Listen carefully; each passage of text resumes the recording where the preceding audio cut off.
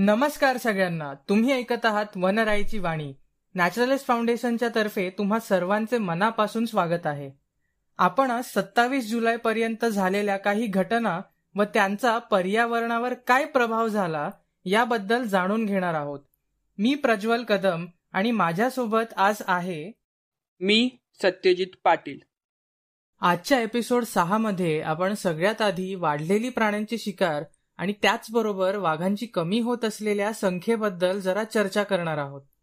त्यानंतर प्राण्यांचे मांस म्हणजे बुशमीट आफ्रिकामध्ये कायदेशीर करण्यात आले आहे हे आपण समजून घेऊया. मग हत्तींचे हिमालयाच्या पायथ्यापासून वरच्या दिशेने चढाव करण्याबद्दल जाणून घेऊया. शेवटी आपण बघणार आहोत की उत्तराखंडमध्ये सगळ्यात मोठा बायोडायव्हर्सिटी पार्क बनवला जाणार आहे आणि आपण मागच्या एपिसोडमध्ये हुबली अंकोला रेल्वे प्रकल्पाबद्दल बोललेलोच.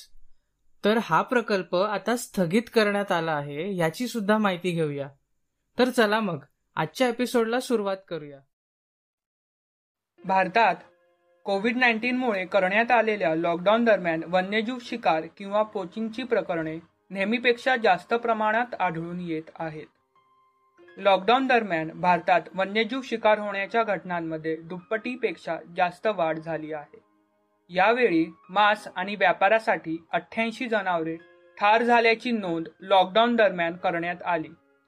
तर फेब्रुवारी महिन्यात लॉकडाऊन पूर्वीच्या काळात 35 जनावरे ठार झाली होती, हे एका नवीन अभ्यासानुसार समजते. आता आपण पोचिंग म्हणजे काय हे समजून घेऊया. तर साध्या शब्दात सांगायचे तर सामान्यतः विविध कारणांमुळे वन्य प्राण्यांची अवैध शिकार करणे किंवा त्यांना पकडून ठेवणे यालाच पोचिंग असे म्हणतात. तर ही अवैध शिकार का केली जाते? शिकार प्रामुख्याने खाद्य, आनंद आणि स्पर्धा किंवा ट्रॉफी यांसोबत विविध कारणांसाठी करतात. चीन सारख्या काही भागात शिकार केली जाते कारण आयव्हरी म्हणजेच हस्तिदंत आणि फर म्हणजे प्राण्यांच्या त्वचेवर असणारे मऊ केसांचे आच्छादन यासारख्या प्राण्यांच्या उत्पादनांचे चीनच्या बाजारपेठेला मोठे मूल्य असते. इतर ठिकाणी मुख्यतः दारिद्र्यामुळे आणि अन्नाची गरज भागवण्यासाठी शिकार केली जाते. आता आपण आपल्या देशात अलीकडील परिस्थिती जाणून घेऊया. आधी म्हटल्याप्रमाणे हा अभ्यास ट्रॅफिक नावाच्या एक वन्यजीव व्यापार देखरेख नेटवर्क आणि वन्य प्राण्यांच्या व्यापारावर जागतिक स्तरावर कार्यरत स्वयंसेवी संस्थेने केला होता. त्यांच्या अनुमते 10 ते 22 फेब्रुवारी दरम्यान प्राणी शिकार घटनांच्या संख्या 35 होती आणि 23 मार्च ते 3 मे मध्ये लॉकडाऊन दरम्यान ही संख्या 88 वर पोहोचली आहे. त्यांनी असेही अभ्यासले आहे की ही शिकार प्रकरणे कोणत्याही विशिष्ट भौगोलिक क्षेत्र, वन्यजीव क्षेत्र, प्रदेश किंवा राज्यापुरते मर्यादित नाहीत. लॉकडाऊन पूर्व काळात ठार झालेल्या 4च्या तुलनेत लॉकडाऊनमध्ये 9 बिबट्या ठार झाल्याचे आढळून आले आहे, असे इंडियन वाईल्डलाईफ अमिड कोविड-19 नावाच्या वन्यजीव शिकार आणि बेकायदेशीर वन्यजीव व्यापाराच्या अहवालात म्हटले आहे. भविष्य काळातील व्यापारासाठी वन्यजीव उत्पादनांचा साठा केल्याचा पुरावा मिळाला नसला तरी लॉकडाऊन दरम्यान दैनंदिन वापर आणि स्थानिक व्यापारासाठी असणाऱ्या शिकारीच्या घटनांचे प्रमाण दुप्पट झाले आहे. सर्व कायद्याची अंमलबजावणी करण्यासाठी संस्था सातत्याने काम करीत आहेत, तरीही घटनांमध्ये असामान्यपणे वाढ होत आहे. अंग्युलेट्स म्हणजे हूव्हज किंवा खूर असलेल्या प्राण्यांमध्ये सर्वाधिक शिकारीचे प्रमाण वाढल्याचे पाहिले होते. प्रामुख्याने त्यांच्या मांसासाठी त्यांची शिकार केली जाते. लॉकडाऊन पूर्वी खूर असलेल्या प्राण्यांची टक्केवारी सुमारे 22% म्हणजे 35 प्राण्यांपैकी 8 खूर असलेले प्राणी होते. तर लॉकडाऊनमध्ये हे प्रमाण वाढून 40% म्हणजे 88 प्राण्यांपैकी 39 खूर असलेले प्राणी झाले आहे. दुसऱ्या वन्यजीव गटाने ज्यामध्ये लक्षणीय वाढ दर्शवली आहे त्यात छोट्या सस्तन प्राण्यांचा समावेश आहे. त्यात ससे, पॉर्क्युपाईन, पंगोलियन, शेकरू, वानर आणि लहान वन्य मांजरींचा समावेश होतो. या घटनेबाबत वर्ल्ड वाईल्डलाईफ फंड इंडियाचे मुख्य कार्यकारी अधिकारी म्हणाले, जर अंग्युलेट्स आणि इतर लहान प्राण्यांची शिकार सुरू ठेवली तर यामुळे वाघ आणि बिबट्यासारख्या मोठ्या प्राण्यांचे खाद्य कमी होईल आणि थेट पर्यावरणाची नासाडी होईल. यामुळे मानव आणि प्राण्यांच्या मधले संघर्षाचे प्रमाण देखील वाढेल आणि वन्यजीव संवर्धनाच्या क्षेत्रात भारताने मिळवलेल्या महत्त्वपूर्ण यशांवर मोठ्या प्रमाणात परिणाम होईल. जरी आंतरराष्ट्रीय बाजारात काही प्राण्यांना नेहमीच जास्त मागणी असते, परंतु लॉकडाऊनच्या कालावधीत सर्वाधिक शिकार ही मांस आणि स्थानिक व्यापारामुळेच होते. त्याऐवजी या लॉकडाऊन दरम्यान कासवांची अवैध शिकार करणे व इतर अवैध धंद्यांचे कमी अहवाल दिले गेले आहेत. या लॉकडाऊनच्या कालावधीत वेगवेगळ्या कायद्याची अंमलबजावणी करणाऱ्या एजन्सींनी शिकार संबंधित प्रकरणांमध्ये एकूण 222 लोकांना अटक केली होती आणि लॉकडाऊन पूर्व काळात ही संख्या 85 लोक होती. आता आपण अलीकडील घटनेचे उदाहरण पाहू. तर 14 मे रोजी आसामच्या नागाव जिल्ह्यातील डागाव परिसराच्या लाओकोवा वन्यजीव अभयारण्याअंतर्गत वन अधिकाऱ्यांनी रात्रीच्या वेळी ऑपरेशन केले आणि या कारवाईत त्यांनी पिंजऱ्यात अडकलेल्या 13 पर्पल मूर हेन म्हणजे जांभळ्या पाणकोंबड्यांना ताब्यात घेतले व त्यांना जंगलात सोडण्यात आले. नागाव वन्यजीव विभागीय वन अधिकारी यांच्यानुसार एका व्यक्तीस ताब्यात घेण्यात आले आहे आणि या गुन्ह्यासाठी 20,000 रुपये दंड ठोठावण्यात आला आहे. आसामच्या विविध भागात पक्ष्यांचे विशेषतः पाणकोंबड्यांचे शिकार केल्याचेही वृत्त आहे. या पाणकोंबड्या बाजारात सुमारे 10,000 ते 15,000 रुपयांना विकल्या जातात. ते पुढे म्हणाले की प्रामुख्याने गस्त घालण्यामुळे पक्ष्यांची पकड मोठ्या प्रमाणात कमी झाली आहे, परंतु या लॉकडाऊन दरम्यान बहुतेक लोक घरात बसल्याने त्यांच्या रोजगारावर त्याचा मोठा परिणाम झाला आहे आणि हेच वाढत्या शिकारीचे कारण असू शकते. अद्याप शिकार करणे चालूच आहे कारण नफा मिळतो व त्यासाठी कमी प्रमाणात गुंतवणूक लागते. नागावच्या वन्यजीव विभागाने काही मदत होऊ शकेल या दृष्टिकोनातून पाणकोंबड्यांच्या संवर्धनाबाबत जनजागृती कार्यक्रम सुरू करण्याची योजना आखली असून यापुढील काळात गुन्हेगारी रोखण्यासाठी विशेष मोहीम राबवली जाईल. म्हणूनच शिकार करणाऱ्यांपासून प्राण्यांना वाचवण्याच्या प्रयत्नात 1,000हून अधिक वन कर्मचाऱ्यांना सुट्टीशिवाय कडक पहारा ठेवण्यास सांगितले गेले आहे, जेणेकरून या परिस्थितीवर नियंत्रण मिळू शकेल. कोरोना व्हायरसच्या पुढील प्रसंगाला आळा घालण्यासाठी देशव्यापी लॉकडाऊन जाहीर करण्यात आल्याने अवैध शिकार करण्याच्या बाबतीत अचानक वाढ झाली. कारण लोकांचा कोणताही गैरफायदा व हस्तक्षेप न झाल्यामुळे प्राणी व पक्षी त्यांच्या नैसर्गिक वस्त्यांपासून दूर मानवी वस्त्यांच्या जवळ गेले आहेत. येथे आपण असा निष्कर्ष काढू शकतो की परिस्थिती कोणतीही असो, वन्यजीव नेहमीच धोक्यात असतात आणि त्यांचे जतन, संवर्धन व संरक्षण करणे हे आपल्या सर्वांचेच कर्तव्य आहे. प्राण्यांची शिकार प्रकरणे वाढल्याबरोबरच वाघांची संख्या देखील कमी होत आली आहे. आता बघूया कसे.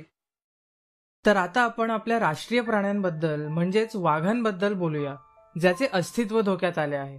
सरकारच्या मते काही वर्षांपासून वाघांच्या संख्येत खूप जास्त प्रमाणात घट झाला आहे.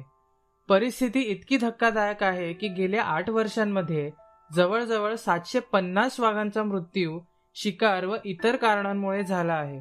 ऑफिशियल डेटानुसार मध्य प्रदेश, जिथे सगळ्यात जास्त वाघांची संख्या आहे, तिथे 173 वाघांचा मृत्यू झाल्याचे आढळले आणि हा आकडा खूप मोठा आहे.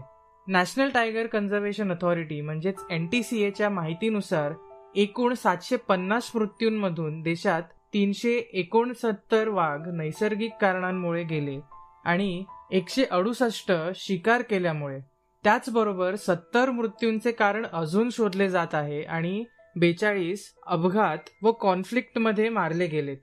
जर आपण एक राज्यातील माहिती बघितली तर मध्य प्रदेशने सगळ्यात जास्त वाघ गमावलेत आणि त्यानंतर महाराष्ट्राने 125 वाघ गमावलेत. इतर राज्य जिथे वाघांचे मृत्यू झाले त्यात आहेत कर्नाटका 111 मृत्यू, उत्तराखंड 88 मृत्यू, तमिळनाडू आणि आसाम 54 मृत्यू, केरळ आणि उत्तर प्रदेश दोन्ही 35 मृत्यू, राजस्थान 17 मृत्यू, बिहार आणि पश्चिम बंगाल 11 मृत्यू आणि छत्तीसगड 10 मृत्यू. पोचिंग किंवा शिकार हा वाघांसाठी सगळ्यात मोठा धोका आहे आणि त्याच्यावर कायदे असून सुद्धा शिकार करण्याच्या घटना होत राहतात. मध्य प्रदेशमध्ये सर्वात जास्त शिकार करण्याच्या घटना नोंदवल्या गेल्यात. तसेच महाराष्ट्र आणि कर्नाटकामध्ये 28 वाघ शिकार केल्यामुळे मारले गेले. इतर राज्य जिथे शिकार केली गेली जाते त्यात आहेत आसाम, उत्तराखंड, उत्तर प्रदेश, तमिळनाडू, केरळ आणि राजस्थान. 2012 ते 2019च्या कालावधीत शासनाने सुमारे 101 मोठ्या मांजरी जप्त केल्या. सध्या आपल्या देशात वाघांची संख्या 2976 आहे आणि मागच्या 4 वर्षात त्यांच्या संख्येत 750ची वाढ झाली आहे. परंतु आधी सांगितल्याप्रमाणे गेल्या 8 वर्षात आपण तितकेच वाघ गमावलेत. वन्यजीव तज्ज्ञ आणि अधिकारी देशात वाघांच्या मृत्यूविषयी गंभीर चिंता व्यक्त करतायत. त्यांच्या मते गुन्हेगारांना कायदेशीर कठोर शिक्षा झालीच पाहिजे. सामान्यतः वाईल्ड लाईफ प्रोटेक्शन ऍक्ट 1972 चे उल्लंघन केल्याने गुन्हेगाराला 3 वर्षांची शिक्षा देण्यात येते किंवा 25,000 रुपयाचा दंड देखील भरावा लागतो. आकडेवारीनुसार वन्यजीव गुन्ह्यांसाठी दोषी ठरविण्याचे प्रमाण आपल्या देशात बरेच कमी आहे, पण शिकार करणाऱ्यांना शिक्षा होण्याचे प्रमाण आश्चर्याने 4% आहे. शिकार करणे आणि वन्यजीव संबंधित इतर गुन्हे थांबविण्यासाठी या गोष्टी समाजापर्यंत पोहोचवणे, योग्य शिक्षण आणि कायद्याची अंमलबजावणी करणे आवश्यक आहे. हा एकमेव मार्ग आहे ज्याद्वारे आपले वन्यजीव सुरक्षित राहील. पण कितीही झालं तरी जगभरात अँथ्रोपोजेनिक ऍक्टिव्हिटीजचा प्राण्यांवर खूप परिणाम होतो आणि वन्यजीव बाजारामुळे आपल्याला आताच्या परिस्थितीला सामोरे जावे लागत आहे. तरी पण आफ्रिकामध्ये प्राण्यांचे मांस किंवा बुशमीट कायदेशीर करण्यात आले आहे. सर्वसाधारणपणे आपण वन्यजीव व्यापाराला तुच्छ समजतो आणि त्याला गिफ्ट शॉपवर काही ट्रिंकेट किंवा शोभेच्या वस्तूशिवाय काहीच पाहत नाही. आपण जे समजण्यास असफल ठरतो ते म्हणजे हा अनेक इलेक्ट्रॉनिक उद्योगांना टक्कर देण्यासाठी अब्जावधी डॉलर्सचा उद्योग आहे. काही वर्षांपूर्वी केलेल्या सर्वेक्षणातून असे दिसून आले आहे की जंगलात सुमारे 3,890 वाघ आहेत, तर world wild fund for nature and natural रिसोर्सेसच्या अंदाजानुसार अमेरिकेत 5,000 वाघ आहेत.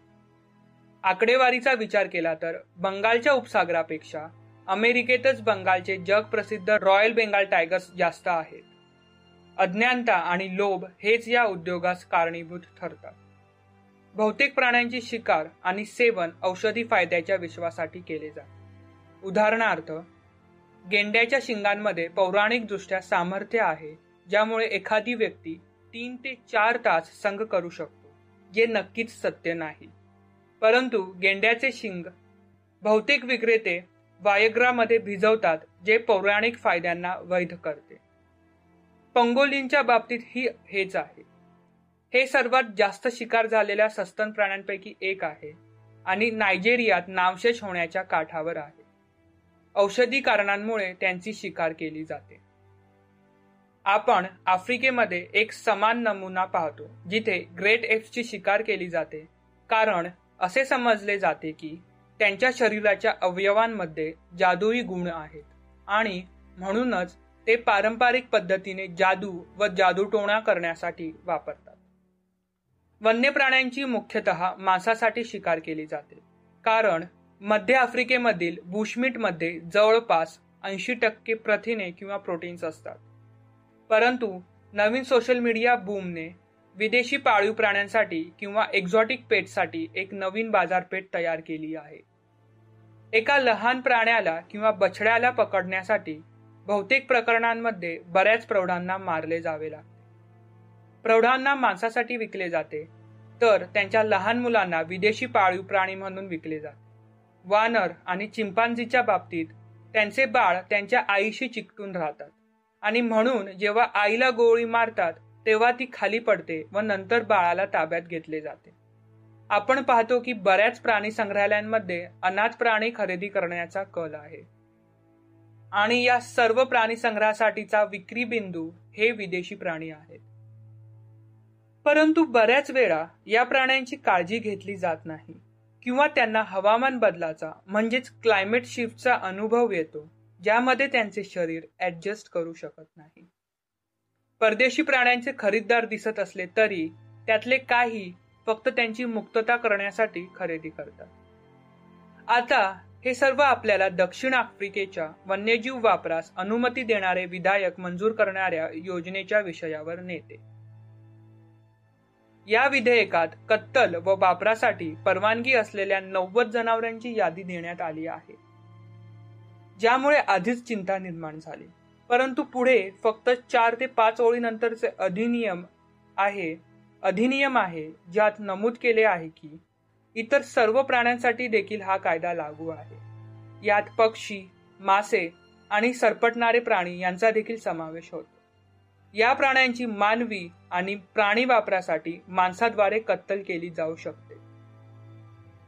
अनुसूचीमध्ये अशा प्राण्यांचा समावेश आहे ज्यांना संवर्धनाच्या तरतुदीनुसार धोकादायक प्रजाती म्हणून सूचीबद्ध केले आहे आणि म्हणूनच त्यांची मानवी आणि जनावरांच्या वापरासाठी केलेली कत्तल संबंधित संवर्धनाच्या तरतुदीनुसार असली पाहिजे. जर हे विधेयक सद्यस्थितीत मंजूर झाले तर वन्यजीवांची इतक्या प्रमाणात हानी होईल की सामान्य प्राणी धोकादायक किंवा एंडेंजर्ड होतील आणि लुप्तप्राय किंवा वल्नरेबल प्राणी विलुप्त किंवा एक्स्टिंक्ट होतील. या विधेयकात स्पष्टपणे हे कबूल केले आहे की तेथे असे अनेक प्राणी आहेत जे संकटात आहेत आणि तरीही त्यांची कत्तल करण्यास परवानगी दिली आहे. एखाद्याचा असा तर्क होऊ शकतो की विधेयकात असे म्हटले आहे की संवर्धन तरतुदीनुसार कत्तल करावी लागेल, परंतु जेव्हा कायद्याची अंमलबजावणी होते तेव्हा काटेकोर अंमलबजावणीची कमतरता आपल्या सर्वांनाच लक्षात येते. याच्या संदर्भानुसार उदाहरण देऊ शकतो की आफ्रिकेतील बऱ्याच देशांमध्ये बुशमीट हे प्रामुख्याने बेकायदेशीर आहे आणि तरीही ते सहजपणे विकले जात आहे. असे म्हणू नये की आफ्रिकेच्या सर्व देशांमध्ये हीच स्थिती आहे, कारण केनियासारख्या देशांनी कठोरपणे अंमलबजावणीची उपाययोजना केली आहे आणि वन्यजीव व्यापाराच्या विरोधात दंड व तुरुंगवासाच्या शिक्षा देखील वाढवल्या आहेत. प्रश्न उद्भवतो की आपण समाज म्हणून याबद्दल काही का करत नाही. सरकारकडूनही याकडे दुर्लक्ष केले जाण्याचे मुख्य कारण म्हणजे हा विषय काही राजकीय अजेंडा नाही. राजकारणात भेदभाव किंवा धार्मिक अजेंड्यावर लढा दिला जातो. कोणताही नेता किंवा राजकारणी वन्यजीव किंवा पर्यावरणाविषयी बोलताना आपल्याला दिसत नाही. न्यूज प्लॅटफॉर्मला दिलेल्या मुलाखतीत कॅमरूनच्या फॉरेस्ट रिझर्व्हच्या ऑफिसरनी असा विचार मांडला. अलीकडेच EUने शिकारीपासून शेती आणि कुक्कुटपालनाकडे शिकार करणाऱ्यांच्या संक्रमणासाठी मदत करण्यासाठी प्रयत्न केले आहेत. त्यांनी विलेज लोन योजना सुद्धा सुरू केल्या आहेत. अलीकडे आपण क्रॉस स्पीसीज मध्ये व्हायरसचे वाढते प्रसारण देखील पाहतो. इबोला, HIV, निफा इत्यादींचे उदाहरण आपल्या समोर आहे. आपणच प्रत्यक्ष किंवा अप्रत्यक्षपणे त्यासाठी जबाबदार आहोत. हे सिद्ध झाले आहे की अनेक व्हायरसचे संक्रमण प्राण्यांमार्फत माणसाला झाले आहे. हे पाहिले गेले आहे की सर्व व्हायरसची एकच गरज आहे, ती म्हणजे संक्रमणासाठी एक संधी प्राप्त होणे. काही विषाणू किंवा व्हायरस आपल्यावर परिणाम करण्यासाठी खूप कमकुवत आहेत, तर काही साथीच्या रोगास कारणीभूत ठरतात जे सर्व देशभर किंवा खंडभर पसरवतात. सध्याची कोविड-19 परिस्थिती याचे ज्वलंत उदाहरण आहे, ज्याने संपूर्ण देशाला विळखा घातला असून हे दाखवून दिले की मनुष्य व वन्यजीव जवळी किती घातक ठरू शकते. जंगलतोड, अब्ज डॉलर्स किमतीचे वन्यजीव व्यापार, शेतीविषयक तीव्रता आणि जलद शहरीकरण अशा काही गोष्टी आहेत ज्यायोगे आपण वन्यजीवांच्या जास्तच जवळ जातो. वेट मार्केट्स, जेथे वन्यजीव प्राणी जिवंत किंवा मृत स्वरूपात विकले जातात, आणि बुशमीट मार्केट बहुधा अशा उद्रेकांचे केंद्र असतात. प्राण्यांना कत्तल करण्यासाठी आणल्यापासून याची सुरुवात होते. बरेच कसाई सुरक्षित सुरक्षा उपकरणे वापरत नाहीत आणि कधी कधी कत्तल करण्याच्या प्रक्रियेत त्यांना जखम होते, ज्यामुळे प्राण्यांचे रक्त माणसाच्या रक्तात मिसळते. वन्यजीव व्यापाराचा हा विषय केवळ प्राण्याविषयीच नाही, तर प्राण्यांचे काय होते आणि त्याचा थेट किंवा अप्रत्यक्ष आपल्यावर कसा प्रभाव पडतो याविषयी आहे. हा विषय इतका विस्तीर्ण आहे आणि त्यात बऱ्याच पात्रांचा सहभाग आहे की हे सर्व कव्हर करणे अशक्य आहे. काही वेळा आपल्याला शिकाऱ्यांबद्दल वाईट वाटते. ते तेच करत आहेत जे पिढ्यानपिढ्या त्यांच्या कुटुंबाने केले आणि फक्त $10 ते $20 इतक्या कमी किमतीत विदेशी जनावरांची शिकार करणे व त्यांची विक्री करणे एवढेच कौशल्य त्यांच्याकडे आहे, जेणेकरून ते जगण्यासाठी पुरेसे पैसे कमवतील. जेव्हा त्यांच्या व्यापाराबद्दल विचारणा केली जाते तेव्हा खेदजनकपणे ते असे म्हणतात की आम्ही फक्त मारण्यासाठी मारत नाही, पण जर आम्ही मारले नाही तर आम्ही मरू. आणि त्यांचे हे उद्गार खरंच विचार करण्यास भाग पाडतात. फक्त काही मिनिटात या पिढ्यानपिढ्या चालत असणाऱ्या एखाद्या गोष्टीवर कोणी कसे चर्चा करू शकेल? परंतु आपला प्रयत्न जागरूकता पसरवणे हा आहे. हे सर्व फक्त दक्षिण आफ्रिकेच्या विधेयकाच्या विषयावर प्रारंभ झाले, परंतु याही पेक्षा अधिक अशुभ आणि काहीशा अशा विषयावर वळले ज्याकडे दुर्लक्ष करता येणार नाही. आपण स्वतःला सृष्टीचे उच्चतम प्रजाती मानत असलो तरी आपण संकटातून मुक्तिदाता होण्याऐवजी अधिकच जुलमी झालो आहोत, आणि याचा आपण सर्वांनीच एकदा विचार केला पाहिजे. हत्ती दिसण्यात कितीही भव्य व भीतीदायक असले तरी त्यांचा स्वभाव इतर सामाजिक प्राण्यांसारखाच आहे. प्रायमेट्स व माणसासारखे हत्ती सुद्धा सामाजिक, अत्यंत हुशार आणि तसेच सहनशील आहेत. शतकानुशतके राजवाडे, किल्ले आणि लेणी तयार करण्यासाठी व युद्धामध्ये माणसाने हत्तीचा वापर केला. असं हे नातं काही हजार वर्षांपूर्वीचं आहे आणि ज्यामुळे त्यांचं भारतीय संस्कृतीत महत्त्वाचे स्थान आहे. बऱ्याचदा आपल्याला असे वाटते की आपल्या देशात आशियाई हत्ती सगळीकडे आढळतात, परंतु तसे नसून ते फक्त 4 विशिष्ट भागांमध्ये आढळतात. हे 4 मुख्य विभाग म्हणजे: पहिले, उत्तर भारतातील हिमालयाच्या पायथ्याशी उत्तराखंड राज्यात. दुसरे, उत्तर पूर्वी भारतात आसाम, अरुणाचल प्रदेश आणि नागालँडच्या जंगलात. तिसरे, पूर्व व मध्य भारतात ओरिसा, झारखंड, मध्य प्रदेशच्या जंगलात. आणि शेवटी पश्चिम घाटाच्या दक्षिणी भागात म्हणजेच महाराष्ट्र, गोवा, कर्नाटका, केरळ आणि तमिळनाडूमध्ये. आशियाई हत्तींच्या मुख्य अधिवासात गवताचे मैदान असलेल्या कोरड्या व ओल्या जंगलांचा समावेश आहे. पण जरी ते अयोग्य अधिवासात असले तरी त्या अधिवासात उपलब्ध असलेल्या स्रोतांवर ते जगू शकतात. आपल्याला त्यांच्या अधिवासाची जाणीव झाली असून आपण आता मुद्द्यावर वळूया व त्यांच्याबद्दल आणखी थोडी माहिती जाणून घेऊया. काही दिवसांपूर्वी उत्तराखंड राज्याच्या वन अधिकाऱ्यांकडून असा दावा करण्यात आला की आशियाई हत्ती हिमालयाच्या पायथ्यापासून वरच्या दिशेने चढाव करत आहेत. वन विभागाने केलेल्या अभ्यासात अल्मोरा आणि नैनिताल सारख्या उंचीवर असलेल्या भागात हत्तींचा अप्रत्यक्ष पुरावा सापडला. या अभ्यासात पहिल्यांदा ड्रोन्सचा वापर केला. अशा अनपेक्षित स्वभावाबद्दल तज्ज्ञांनी काही तर्क लावले आहेत व यापूर्वी झालेल्या अभ्यासातून ह्याचे उत्तर आपल्याला मिळू शकते. पण याआधी आपण हत्तींच्या एका विशिष्ट स्वभावाकडे लक्ष देऊया. ते म्हणजे हत्ती हा स्थलांतर करणारा प्राणी आहे. एका हत्तीला दररोज 200 ते 250 किलो अन्नाची आवश्यकता असते व पिण्यासाठी तब्बल 50 गॅलन पाणी लागतं. जर हत्तींचा एक कळप एकाच भागात चरत राहिला तर त्यांच्या अन्नाचे स्रोत समाप्त होईल व तेथील वनस्पती सुद्धा नष्ट होईल. म्हणूनच ते जंगलाच्या एका भागातून दुसऱ्या भागात किंवा पूर्णपणे दुसऱ्या वनक्षेत्रात स्थलांतर करतात. असं ते पाण्याच्या शोधात देखील करतात. जंगलातून प्रवास करत असताना किंवा चरत असताना त्यांच्याकडून नकळत तिथल्या जंगलात काही बदल होत असतात व तिथल्या वनांची संरचना बदलते आणि निसर्ग चक्र पुन्हा एकदा पूर्वपदावर येण्यास मदत होते. त्यामुळे त्यांना जंगलाचे रचनाकार असे सुद्धा म्हटले जाते. सध्याची परिस्थिती बघता हत्तींना प्रवास करणे धोक्याचे ठरते. काहींना जीव गमवावा लागतो. त्याचे कारण असे की संरक्षित वनांची जागा अतिक्रमण, प्रकल्प, शेतजमीन, फळबाग इत्यादी कारणांमुळे कमी होत चालली आहे व त्यांचे कॉरिडॉर कमी होत आहेत. कॉरिडॉर हे असे काही छोटे व मोठे जंगलाचे भाग असतात ज्यामधून हत्तींसारखे इतर मोठे प्राणी प्रवास करतात व आजूबाजूच्या वनांना जोडून ठेवतात. भारतात सर्वात महत्त्वाचे कॉरिडॉर म्हणजे मध्य भारतातले जंगल. एवढेच नाही तर महामार्ग किंवा रेल्वे प्रकल्प सुद्धा त्यांच्यासाठी धोका निर्माण करतात. दरवर्षी ट्रेनला धडक बसून कित्येक हत्ती आपला जीव गमावतात, तर काहींना शेतात घुसल्यामुळे जीवितहानी सहन करावी लागते.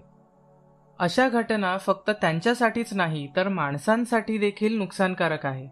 शेतांचे, फळबागांचे, घरांचे व स्वतःच्या जीवाचे नुकसान, त्याचप्रमाणे रेल्वे रुळाच्या दुरुस्तीसाठी सुद्धा खर्च उचलावाच लागतो. ही वस्तुस्थिती आहे की जसे कॉरिडॉर कमी होत जातील तसेच माणूस आणि हत्तींमधले संघर्ष दुप्पट वाढतील व तितकेच क्रूर होत जातील. अशा संघर्षाचे उदाहरण म्हणजे मलेशियामध्ये एका नर हत्तीने आपल्या कळपाचे रक्षण करण्यासाठी एका रेल्वे वाहतुकीला रुळावरून बाहेर पाडले. असो, तर आजच्या मूळ मुद्द्याला तज्ज्ञांच्या मते हवामानातले बदल तितकेच कारणीभूत आहे. हवामानातील बदलामुळे जंगलाची प्राथमिक उत्पादकता बदलून जाते व अन्न आणि पाण्याच्या स्रोतात बदल होऊ लागतात, ज्यामुळे हत्ती अन्न किंवा पाण्याच्या शोधात हिमालयाच्या पायथ्यापासून वरच्या दिशेने प्रवास करत आहे. याचे चांगले उदाहरण म्हणजे हिमबिबट्या, घुरल, हिमालयीन मोनल आणि बरेचसे हिमालयाच्या पर्वतांवर राहणारे प्राणी व पक्षी सुद्धा हवामानातील बदलांमुळे वरच्या दिशेने स्थलांतर करत आहेत. या सर्व घटकांमुळे आशियाई हत्ती हिमालयाच्या वरच्या दिशेने प्रवास करताना दिसत आहे. जंगल बुक मध्ये एक सुंदर अशी ओळ आहे. The elephants created the jungle. Where they made furrows with their tusks, the rivers ran. Where they blew their trunks, the leaves fell. They made all that belongs. The mountains, the trees, the birds and the trees. तर निसर्गाची प्रचंड महत्वाची भूमिका बजावणाऱ्या गजाननाला नमन करत हा विषय इथेच संपवूया. पुढे पाहूयात की उत्तराखंडमध्ये एका मोठ्या बायोडायव्हर्सिटी पार्कची स्थापना करण्यात येणार आहे, जे लोकांना झाडं व अनेक वनस्पतीची माहिती देईल. सत्यजित आपल्याला या विषयाबद्दल सांगेल. 5 जून 2020 रोजी जागतिक पर्यावरण दिनानिमित्त उत्तराखंड वन विभागाने हल्द्वानी येथे राज्यातील सर्वात मोठे बायोडायव्हर्सिटी पार्क म्हणजेच जैवविविधता उद्यान उघडले. हे बायोडायव्हर्सिटी पार्क वनस्पती आणि विशेषतः औषधी वनस्पतींच्या संवर्धनास प्रोत्साहित करण्यासाठी उघडण्यात आले आहे. Uttarakhand forest research wing biodiversity park 18 एकरांवर पसरले आहे आणि जवळजवळ 500 प्रजातींच्या वनस्पतींचे 40 थीमॅटिक विभाग आहेत. बायोडायव्हर्सिटी पार्क मधील वनस्पती प्रजाती आध्यात्मिक, धार्मिक, वैज्ञानिक, मानवी आरोग्य आणि सौंदर्यात्मक विभागामध्ये विभागल्या आहेत. गुरु ग्रंथ साहिब, कुराण, बायबल यासारख्या पवित्र ग्रंथात उल्लेख केलेली झाडे सर्व धर्म वाटिका म्हणून ओळखल्या जाणाऱ्या आध्यात्मिक विभागात स्वतंत्रपणे वाढतात. मानवी जीवनात प्रत्येक झाडाचे महत्त्व व्यक्त करण्याच्या उद्देशाने विकसित केलेले हे पार्क 10 प्रदेशांमध्ये विभागले गेले आहे, ज्यात जलचरांच्या 25 प्रजाती, कॅक्टसच्या 50 प्रजाती, पर्वतीय वनस्पतींच्या 32 प्रजाती अस्तित्वात आहेत. याशिवाय 80 विविध प्रकारची झाडे व झुडपांच्या 43 प्रजाती देखील येथे आढळतात. इतकेच नाही तर उद्यानात औषधी वनस्पतींच्या 40 प्रजाती, पामच्या 25 प्रजाती, बांबूच्या 60 प्रजाती, ऑर्किडच्या 12 प्रजाती आणि सायकसच्या 6 प्रजातींचे जतन केले जात आहे. वेगवेगळ्या प्रजातींची ही झाडे नीतीमान व्हॅलीच्या आसपास आणि केदारनाथच्या सभोवतालच्या काही हिम नदी आणि वेगवेगळ्या भागातून या उद्यानात आणली गेली आहे. या उद्यानात जुरासिक युगातील लायकेन, मॉस, एकपेशीय वनस्पती आणि फन तसेच गौतम बुद्धांच्या जीवनाशी निगडीत वटवृक्ष आणि अशोक अशी विशाल झाडे देखील आहेत. या उद्यानात उत्तराखंडच्या अल्पाईन, भाबर, उपपर्वत, डोंगराळ, लोम आणि तराई अशा विविध ठिकाणी आढळणाऱ्या मातीचे विविध प्रकार दर्शवितात. आपल्या सर्वांना ठाऊक आहे की उत्तराखंड हे हिमालयीन राज्य वनस्पती आणि प्राणी दोन्ही प्रकारच्या वारशाने समृद्ध आहे. तथापि सध्याच्या विकासाच्या गतीमुळे या मालमत्तेस मोठा धोका निर्माण झाला आहे. हवामानातील बदल, अधिवास गमावणे यामुळे आपल्या समृद्ध वारशाचे नुकसान झाले आहे. जनरेशनल बदलांमुळे काही प्रमाणात दुर्लक्ष आणि तोटा देखील जोडला गेला आहे. उत्तराखंडमध्ये वर्षभरात फुलांच्या जाती, विशेषतः औषधी वनस्पतींच्या नुकसानाचे प्रमाण अधिक पटीने वाढले आहे. अन्यतः उत्तराखंड नेहमीच यामध्ये श्रीमंत होता, परंतु आता हे राज्य झपाट्याने संपत्ती गमावत आहे. बायोडायव्हर्सिटी पार्क किंवा जैवविविधता उद्यान हे अशा विलुप्त होणाऱ्या वनस्पती जपण्याचा प्रयत्न आहे. राज्य वनमंत्री हरक सिंग रावत म्हणाले की हे उद्यान आमच्या राज्याची एक उत्तम मालमत्ता आहे कारण ते पृथ्वीवर प्रथम मानवी संस्कृती विकसित होण्यासाठी झाडांचे महत्त्व दाखवते.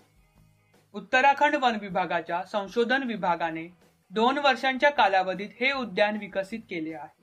विभागाने येथे एक अत्याधुनिक स्वयंचलित हवामान स्टेशन देखील स्थापित केले आहे.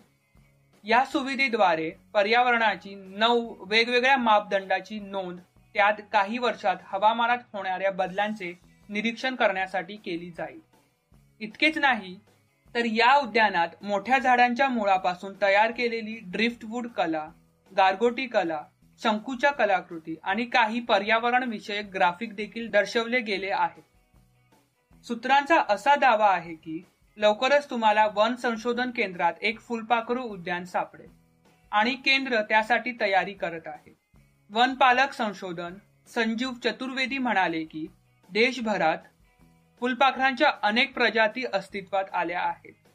त्यांचे संरक्षण लक्षात घेता बटरफ्लाय पार्क उघडण्यासाठी पुढाकार घेतला जाणार आहे. जैवविविधता उद्यान म्हणूनच सुमारे 2 वर्षांच्या परिश्रमानंतर पर्यावरणाचे संवर्धन करण्याच्या उद्देशाने विकसित केलेले वनस्पतीच्या संवर्धनांबरोबरच जैवविविधतेची माहिती लोकांना उपलब्ध करून देण्यासाठी साकारले गेलेले एक कौतुकास्पद पाऊल आहे. तुम्हाला आमचा मागच्या वेळेचा पॉडकास्ट लक्षात असेल तर त्यात आम्ही हबली अंकोला रेल्वे प्रकल्पाबद्दल बोललेलो. तर त्या बाबतीत एक चांगली बातमी पुढे आली आहे. प्रज्वल आपल्याला आता त्याच्याबद्दल सांगेल. आज आपण बोलणार आहोत हुबली अंकोला रेल्वे लाईन प्रकल्पाबद्दल. या वादग्रस्त प्रकल्पाची सुरुवात झाली 1998 मध्ये. बोर्डाच्या बहुसंख्य सदस्यांच्या कडक विरोधामुळे गेली 2 दशके हा प्रकल्प रखडलेला आहे. जनहित याचिकेमुळे सर्वोच्च न्यायालयाने 1999 मध्ये स्थगितीचा आदेश दिला व हा प्रकल्प थांबविण्यात आला होता. परंतु कर्नाटक राज्य वन्यजीव मंडळाच्या बैठकीत सरकारच्या अजेंडा यादीत जानेवारी 2019 मध्ये याचा उल्लेख आला होता व मार्च 2020 मध्ये सर्वोच्च न्यायालयाच्या आदेशानुसार स्थगित असलेल्या या प्रकल्पाला मंजुरी देण्यात आली. या मंजुरी विरुद्ध वृक्ष फाउंडेशनच्या वतीने जनहित याचिका दाखल केली व उच्च न्यायालयाने सुनावणी दरम्यान प्रकल्पास स्थगिती दिली. राज्य वन्यजीव मंडळाने कोणताही विरोध न करता प्रकल्प स्थगित करण्याचा निर्णय घेतला.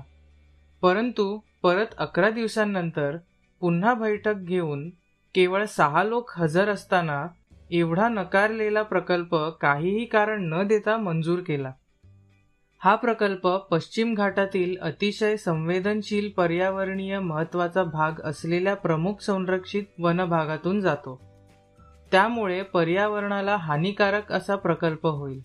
164 किलोमीटर हुबली अंकोला रेल्वे मार्ग, काली व्याघ्र प्रकल्प आणि वेधी संवर्धन विभाग या 2 प्रमुख संरक्षित वनभागातील मूळ जंगलांमधून जातो. यासाठी खूप मोठी सदाहरित जंगले आणि 2.2 लाख झाडे तोडली जातील. या प्रकल्पासाठी एकूण 995 हेक्टर वनक्षेत्र लागणार आहे.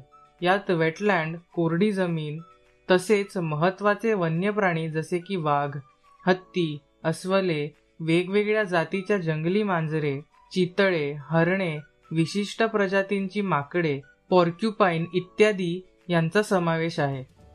येथे 650 प्रकारची विविध वृक्ष संपदा आहे.